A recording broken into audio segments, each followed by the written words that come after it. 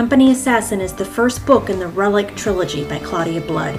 He's an orphan recruited by assassins facing tech-eating demons. Can he uncover the truth before it claims his life? Check out the Relic trilogy at your favorite digital ebook store. Hi, my name's Kendra, and I trip over flat surfaces. And this is a podcast where we can stumble through life together. So let's get going.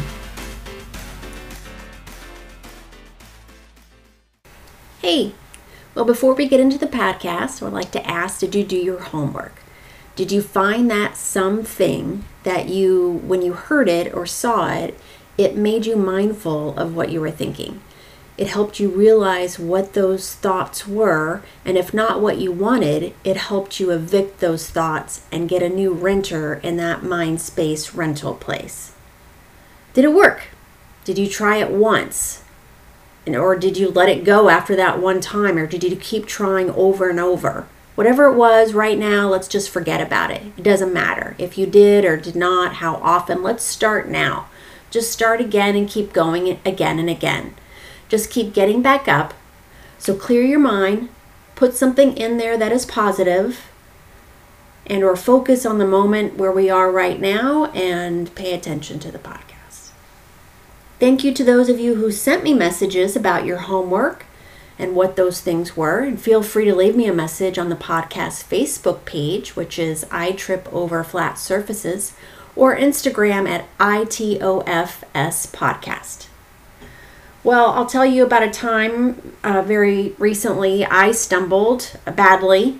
It wasn't really too long ago on this, and I really had to revisit the words scrolling through my mind. Something happened at work, and I was frustrated that I was not able to engage the team like I wanted, and basically what I was doing completely flopped, failed. I mean, it was a complete disaster. After the meeting, I was down on myself, I was frustrated, I was not able to produce the results that I wanted, and I felt like I'd failed. I felt really bad for a day or two, probably longer, really, running over and over how badly I had done in my mind in that rental place, how bad I looked and how I could not get things done. About the third day or so, I really realized I had to take inventory of why this project I was trying to start went so poorly. And in the end, really taking a look at the situation, I was able to see that I wasn't the best person for this effort, but others were more well-equipped. I was trying to force myself into a position of taking on this project and spearheading it when really it was meant for someone else. I then spent a day or two, of course, feeling bad why I couldn't perform as well as the particular coworkers who were better fit for this, and then had to take the time to give the thought this was better suited to someone else and give value to that thought. It is important not just to think something positive, but give it weight, give it value. Give it as much value and time, actually more so than those negative thoughts. It took another couple weeks for me to feel I had moved those negative thoughts about myself to a more constructive and positive place, to recognize, although true, it didn't mean I wasn't also capable. And I am sure beyond those 2 weeks I had moments, and my point is really, it wasn't instantaneous, it took some time. I had to remember I had other abilities where I perform well, and I should allow those tasks to be given to someone else, that actually this task really should have never been mine, and I should have let the coworkers handle it from the beginning. Someone else doing well does not mean we do poorly. We have our different abilities, strengths, and weaknesses. We should value and appreciate when someone is able to do well on an area where, if we admit it or not, we could use some extra assistance. We want them to value what we bring to the table. We want others to come to us and recognize when there is something we can do and do well, to acknowledge and see when our strengths would be a better fit in the area of their weakness. Why would we not reciprocate the same thoughts and feelings and give value to where others can do well, or make sure even better. Maybe it's not just well, it's better. We want to be valued, and you are a value. You are a value with the strengths and weaknesses that you have. Those weaknesses are just as important as your strength, because it means we need something else in our life to pick up where our strengths start to fade. And so let's just stop here for a second. The word weakness, I mean, it has a negative vibe, right? Even as I'm speaking it feels negative. And I don't like that. I don't think that it should. I am weak in the area of grammar, if you know me, and it turns out my husband, whose first language isn't even English, is much better in that area than myself. So in the pieces of the puzzle that make our life, this fits, and it's okay. It matches for us. He picks up where I fade out in that area. I was weak in the area of understanding how love can conquer much. And I have this horse who came to me with much baggage, much of which mirrored my own. My horse has taught me things about taking the time needed, patience, love that I didn't think I would have been able or been open to learn from another human. And so, we'll leave that for another podcast, much to talk about there. So it's okay if I am or was weak in an area. Saying I am can be hard, but it doesn't have to be bad. Maybe we should start redefining the word weak. And another topic for another podcast. You can always tell me what you use instead of weak or weakness. I would love to hear from you. But, okay. So I had taken a few days, but I did realize the thoughts I was having and had to change, had to go away and be replaced with something more constructive. So I came to terms with my situation. I got back up, and although it was a slight stumble, I got up, I had a slight limp, but I moved on. I believe the time I have spent conditioning myself to recognize those types of thoughts helped me to really hear them and eventually put a stop to them. This takes time. Give yourself the time. My few words make it seem easier than what it really is. It is work in progress, a journey. It takes the time it takes. However, you do have to stay consistent and give yourself credit for the time that you do evict that bad renter. Celebrate those little victories, no matter how small. Just remind yourself over and over you did it, even if just once, and just keep going. Okay. The Tale of Two Qs. So something happened at work that I just found so fascinating. Management was looking for a naming idea on something, and I gave them the name Q. And if you don't know, Q is a character from Star Trek, and personal favorite, mine is from Next Generation. But if you don't know who Q is, Wikipedia defines Q as a fictional character on Star Trek who is an extra-dimensional being of unknown origin, who possesses immeasurable power over time, space, the law of physics, and reality itself, and being capable of altering it to his whim. Despite the knowledge and experience spanning eons, he is not above practical jokes, sometimes to prove a point. He is evasive regarding his true motives. His role became a teacher, but in seemingly destructive or disruptive ways.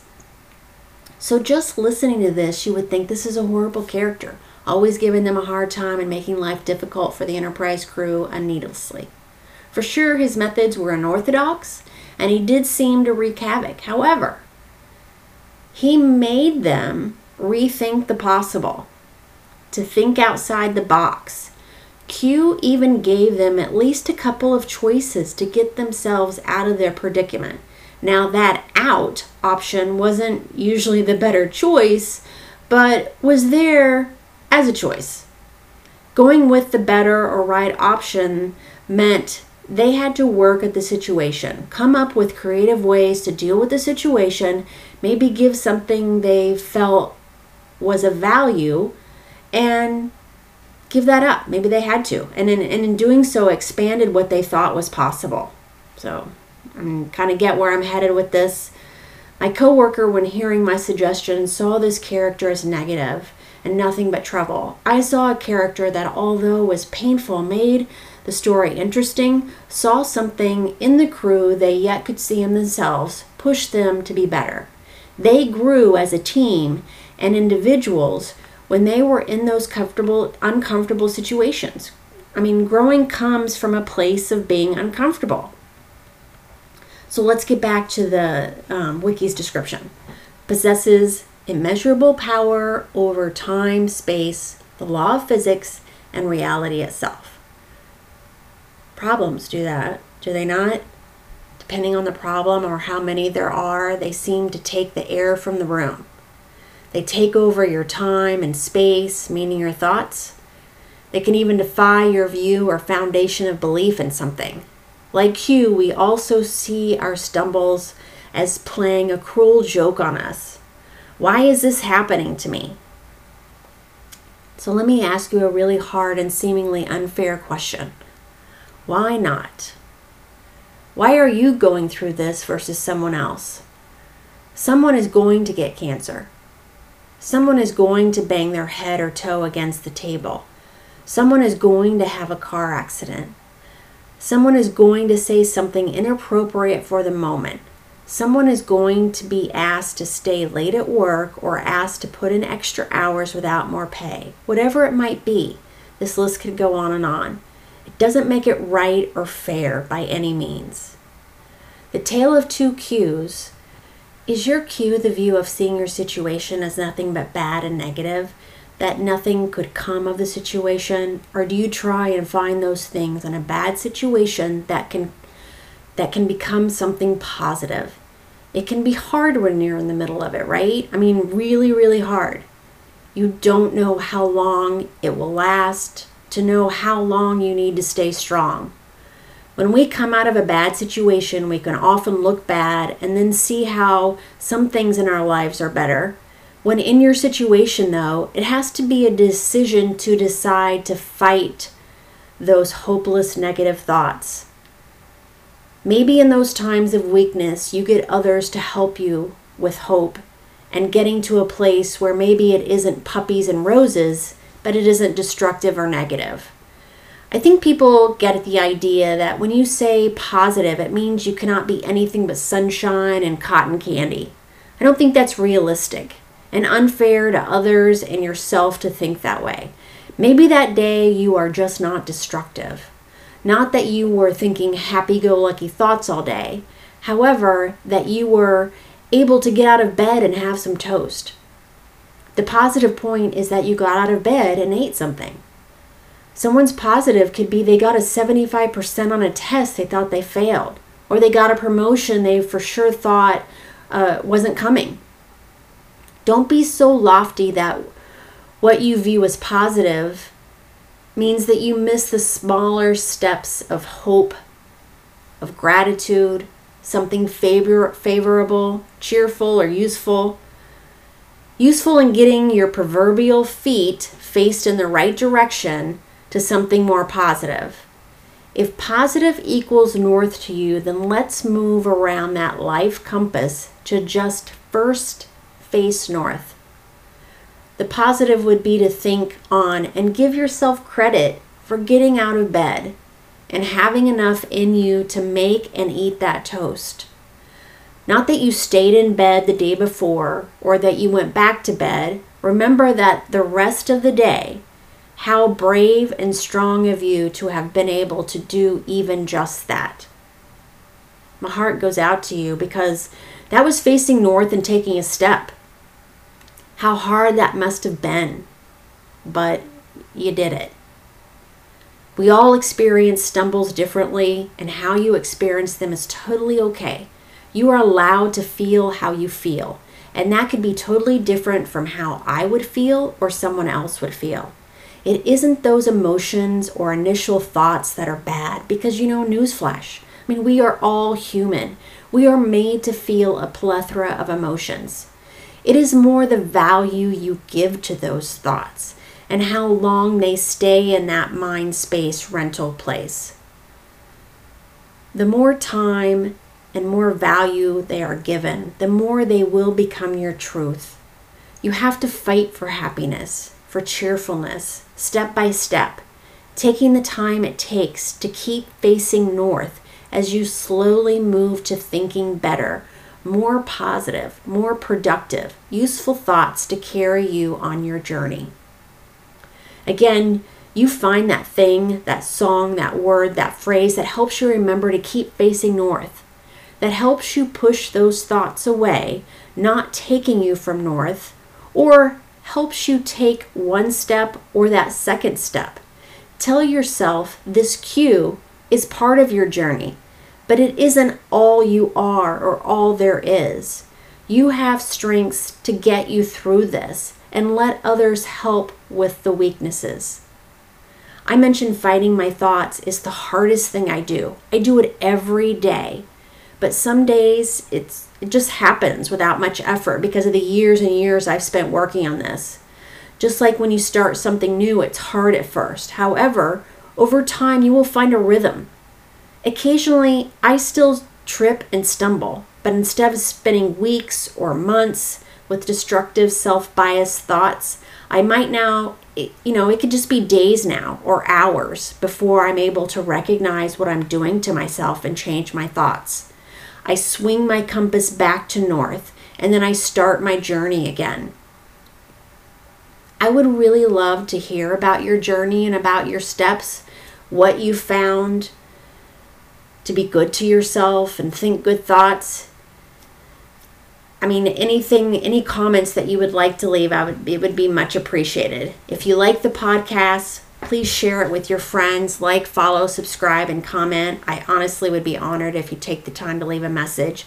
This is no joke freaking hard. Life can be hard.